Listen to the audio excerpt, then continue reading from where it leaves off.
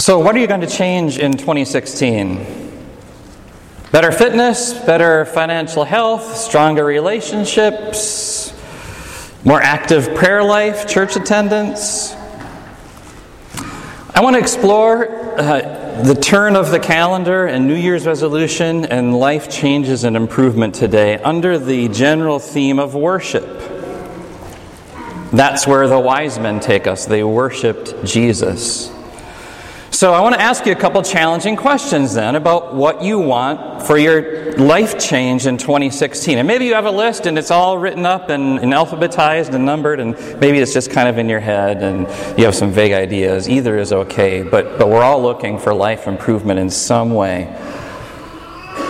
So if for your life improvement you have anything from better fitness and health to financial stability to spiritual disciplines, right? Improving spiritually. Let me ask this challenging question. What prevented you from making that change in the last 2 months? I know you were busy. And let me tell you here on record that busy is a lousy excuse. You probably already know that. But saying we're busy really means this. You know, I said that was important, but that really did not end up being important for me. Other things became important, and I gave my time to them instead. And so, I kind of said that I thought maybe that was important, but it really wasn't. And basically, we lie to ourselves when we say we're busy and we're not accomplishing what we want to accomplish. So, let me tell you the hard truth. And this is a little hard to swallow because we normally avoid it because it's hard to swallow. But the reason that people don't change, there's one main reason people don't change the way that we know we should, the way we want to, and that's pride. Pride makes excuses. Pride minimizes, saying, you know, that's not that big a deal. I can handle it. I don't need to change because I'm fine. Pride fakes its way through flaws. Pride blames others and complains about them. And at the end of the day, that's why we don't change. Pride. We say we're ourselves. I can decide what I want for myself. I'm my own person. That's another lie. Because God made us and He owns us. So let me give you another hard truth by asking this question. Why is where you want to change, whatever you want to change, why is that so important? See, I'm peeling back the onion here and getting into the nitty-gritty of this that sometimes we don't think about on the surface. Why is life change important to you? Why is it important for you to say, I want better financial health in 2016. Well, it's important so that you can sleep better at night, and you feel better, you feel more balanced about your saving and your spending. Okay? Why is it important for better fitness? Well, it's so I can look at myself in the mirror in the morning and feel good about myself. And not only that, but others will notice, they'll feel good about me too. Okay? So basically, those two are saying, I want to make life change so that I feel good and so that I look good. I want to make life change because it's all about me. And there's another lie and another trap that we fall into because it's not, that's narcissistic really. And we all fall into that trap of it's all about me. And that's a reason we don't accomplish many of our life changes because we navel gaze, we get so focused on ourselves and not the wider truth and the wider motivation. King Herod was focused on himself. When he heard that there was a king of the Jews being born, and that was his title, King Herod was called the king of the Jews, and King Herod was already paranoid. He killed his own relatives when he thought that they were threatening his throne. And so now he hears that there's this king of the Jews. It's all about him and about his fears. And he says to the wise men, go and search carefully for the child. As soon as you find him, report to me so that I too may go and worship him. Baloney. He wanted to kill him. because he had so many fears and insecurities, because his whole life was narcissistically all about King Herod. How do you change a guy like that? Well, for King Herod, how he wanted change was the circumstances around him to change, and if the circumstances around him changed, then he'd be happy.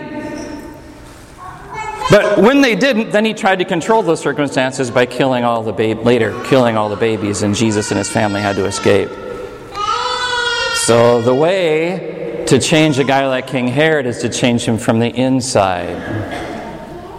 He wasn't willing to do that, but that's how it has to be. I need, for life change to work, to look at myself on the inside and to start at the inside. I need to realize my pride. I need to realize how my avoidance. And I need to turn away from that. In the Bible, it's called repentance. Both in the Greek and the Hebrew original languages, that word repentance, it means U-turn. It means I'm headed toward a direction of satisfying and gratifying my sinful desires, and I say no, and I turn the other way, and I turn toward God's truth. I turn away. And God's truth has so much to do with the life changes that you want to make in 2016 in your life. So much to do with it. Because God, here's the truth, because God is good, you don't need to find an ultimate good in anything else. Because God is great, He's in control and you can trust Him.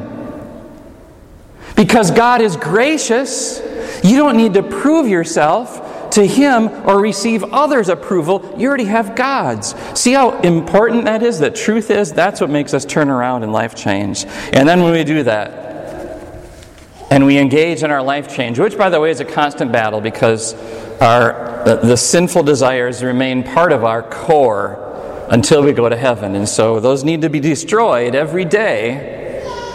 Like X-Wing fighters going to the Death Star and firing at its core. We need to get to our core and destroy those sinful desires, but they pop back up. So every day is dying and rising, dying and rising. Every day is, Martin Luther says, drowning our sinful flesh. And it likes to pop its head back up again, and we need to push it back down by our baptism. That's a struggle. And we enter that struggle in our life changes. And when we do, and we're doing it for God, and we're giving it to Him, that's worship. Everyday worship, not just Sunday worship, everyday worship. The wise men were able to do that. We're able to worship Jesus for 3 reasons. We're going to pick these apart very briefly in the Matthew 2 today, these 3 reasons. Number 1, they were able to worship because of God's power.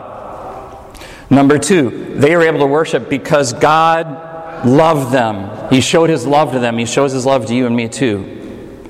And number 3, the way that they worship is that they gave God their best. So, let's look. Notice God's power in the story of the wise men. Why did the wise men leave the comfort of their homes, their families, their offices, their neighbors? They left them for this long journey we're guessing was about a 1 to 2 year journey. That's a long journey. Why did they leave? Because they were amazed by God's power. See, the God of the stars and the constellations and the planets in the sky made this configuration happen that they were looking for as scientists and astrologers. They were looking for this. And somehow God had attached that setup and that special star to a message that a Savior was being born who was King of the Jews. That overwhelmed the wise men, the Magi, to want to go take a look. So God not made them, and He made the creation around them, and He used it to bring them to Himself. That's an important truth as we think about our worship and about life change and why we do it. That God made us, and not only made us, but He made us for Himself. He's not satisfied just us existing like a tree or like a mountain or like a rock. He wants us to serve Him, to worship Him. He made us for Himself. So there's 2 verses. I put the references up there on the screen. Isaiah 43:21 and 60:21. And they say this. Isaiah 43:21 says, this is God talking, "The people I formed for myself, that they may proclaim my praise." And then he calls us, "the work of my hands for the display of my splendor." God shows his power to you because he wants you to respond to that and to praise him. And he's creating this relationship. Right? So God showed his power to the wise men. He arranged and aligned the planets and the stars just the right way to attract their attention. And then he showed his power by stomping on King Herod and preventing King Herod from his murderous plans of taking out Jesus, the Son of God, who would have never lived and died for us, and salvation would have been ruined. God showed his power, and the wise men worshipped him for that. You are showing your amazement about God's power when your faith leads you to enter the messiness and the battle and the fight and the struggle of life change as a Christian, of daily repentance. You're saying, "God, you have power, and I need your power in order to do this." You are showing your amazement in God's power when you engage in those spiritual disciplines. When you trust in God to take care of you, not knowing how it's going to happen, you're showing your amazement in God's power. When you put prayer requests on our connection card and ask God for healing and for help of special people in your life, your amazement in God's power. Now, that's not the only reason we worship him. If all that we had was a God who was a powerful God, who we looked at in creation and our own conscience, and that's all we had, we'd worship him in fear, because he's a powerful, holy God who's angry at us for our sins. But he also shows his love to us. God showed his love to the wise men too. He showed his power by aligning the stars and the planet and by leading them by that special bright star. But he showed his love for them by decades and centuries earlier planning for the prophecies in the Holy Scriptures to be retained and preserved, so that those prophecies would say there's going to be a Savior who's going to be born, and he's going to be born in Bethlehem, not Jerusalem. God showed his love for those wise men by speaking to them through those prophecies as the prophecies were opened up, and when they stopped and said, "Where do we find this King of the Jews?" God spoke to them through his word, and he showed them his love, which led them to Jesus. God loves you in the very same way. The very same way. He leads you through his word to know Jesus as your Savior, so that you know both his power and also you know his love as well. That's what God does for his love. And ultimately then, you have that love of God, which is this promise. Romans 8 verse 32, that's such a key verse for you to know God's love for you that gave you his son Jesus, but because he gave you his son Jesus, you know he's going to give you anything else, because Jesus is the greatest gift. Right? So he who did not spare his only son but gave him up for us all, how will he not also along with him graciously give us a couple things? Graciously give us all things, everything that we need, God gives to us. We know that because he gave us Jesus. So, because you have God's love, and because that means you have everything that you need from God because of his love for you, that makes a difference in your life change. You do not have to fight with your spouse, because you don't have to be right. God has already made you right in Jesus because he loves you. You're righteous. You're right. You don't have to worry so much about being right. You can forgive your sister because of God's gracious love for you in Christ, and he's graciously given you all good things. You can forgive your sister because God has graciously already forgiven you, probably more than you need to forgive your sister anyway. But he's filled you up with forgiveness, and you have enough of it to give away, and you're not going to run out. See how life change is, you can prioritize Bible reading and prayer in your busy schedule, trusting that the God who loves you and graciously gives you all good things is going to take care of you if you spend that time alone in the Word and in prayer and you're not taking care of all that other really important stuff. That's how God's love for you plays into the life change scene. All right, so that's how it works with the wise men. God gave them His power and His love, and then they turn around, and to a God who's so generous to them, they give Him their best. So the wise men bring to Jesus gold, frankincense, and myrrh. Now, take a step back and think about this for a second. What toddler boy, a year or two old, what do 1 or 2 year old boys need? Well, they need diapers. Maybe a rattle, little shaky toy thing. The basic necessities of life, maybe a few other little simple toys. But when was the last time you went to a birthday party for a 1 or 2 year old and brought a gold necklace for the boy? Or precious perfume or incense? That's what frankincense was, right? Maybe a bottle of cologne. Here you go, buddy. Or a very precious oil. That's what myrrh was. A 1 to 2 year old boy does not need those kind of things. So why was that so important for the wise men to bring those to Jesus? It was important because, well, what do you give to a king who has everything? You give him what is precious to you. And when it's precious to you and you give it away, it's precious to him. We want to worship God by giving him our best. And that means my best effort in my life changes. That means my best offering in finances and in my treasures, my talents, in the treasures and talents he gives to me, the best of them. I don't want to give my king leftovers. Because he's so generous to me, I want to be so generous to him. All right, we're going to have 3 final takeaways then from this in our worship of God as life change that I want as takeaway points for you to take home out of this message. And the first one I'm going to introduce is a story. This story just hit me. I've told it before recently, but I want to tell it again because I think it makes a really good point. So I found this story about the chairman and CEO of Coca-Cola who gave a speech in 1997. So this is almost 20 years ago.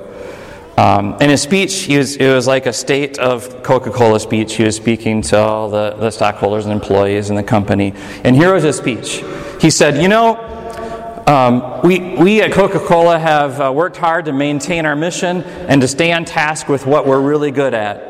And we did some research and we found some numbers, and I want to share with you some numbers that have to do with Coca-Cola this evening. Here they are.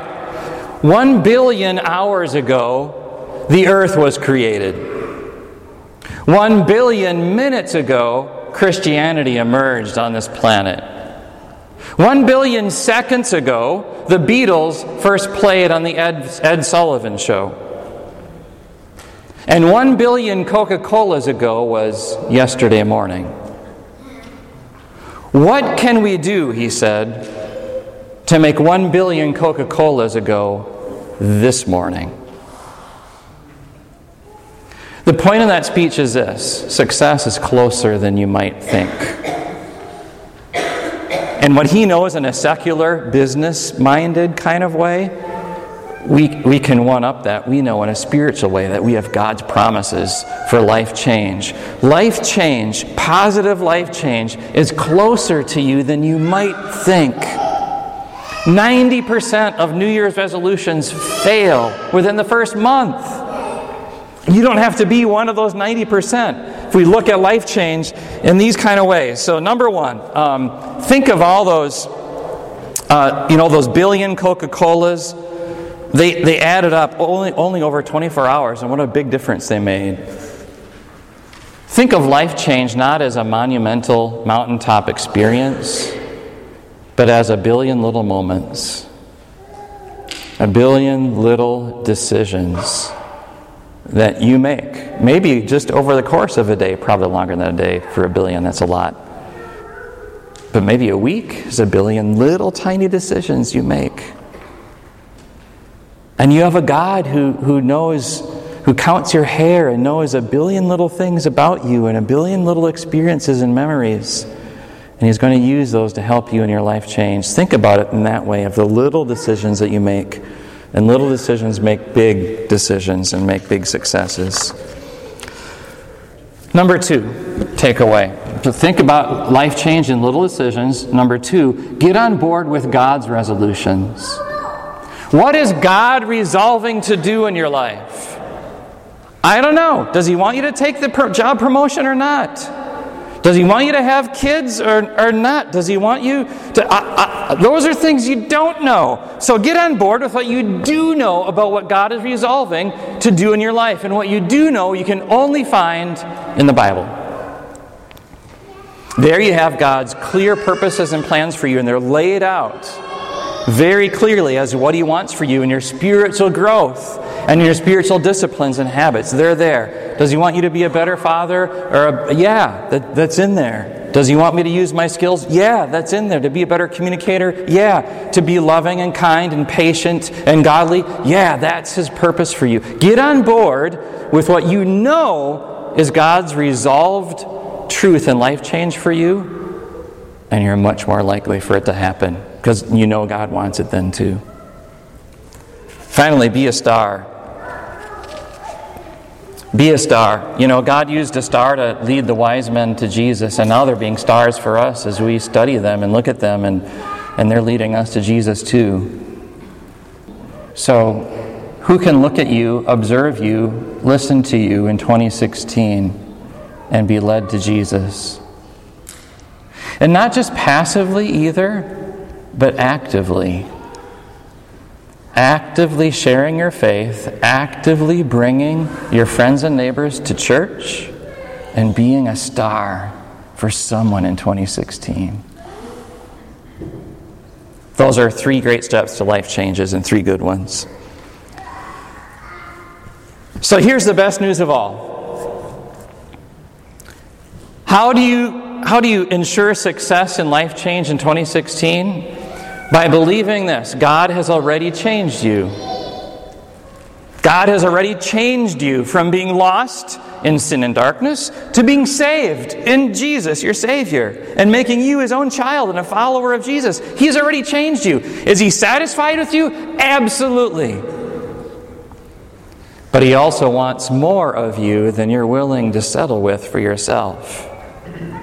He loves you so much He accepts you the way that you are, but He loves you too much to let you stay that way. So God, you're already changed and He loves you, but God has change in mind for you. God wants you to change too. Find out more about that by diving into the Bible in 2016. Finding God's power, finding God's love, giving Him your best in your worship, and you're off to a great start. Amen. All right, let's pray. Thank you, Lord God, for this new year. As we think about the new year, we think about the new opportunities it creates for us. And we might think of opportunities in the past that we've wasted, and we ask for and know that we have your forgiveness for them. We think about opportunities ahead, and we want to live in every one for you, Lord. We ask for your help, for your divine power that is stronger than we are, for your divine love that fills our hearts and fills every one of our needs, and we want to trust that more every day. And we want to give you our worship so that you always receive the best of us because you are so generous and our awesome God.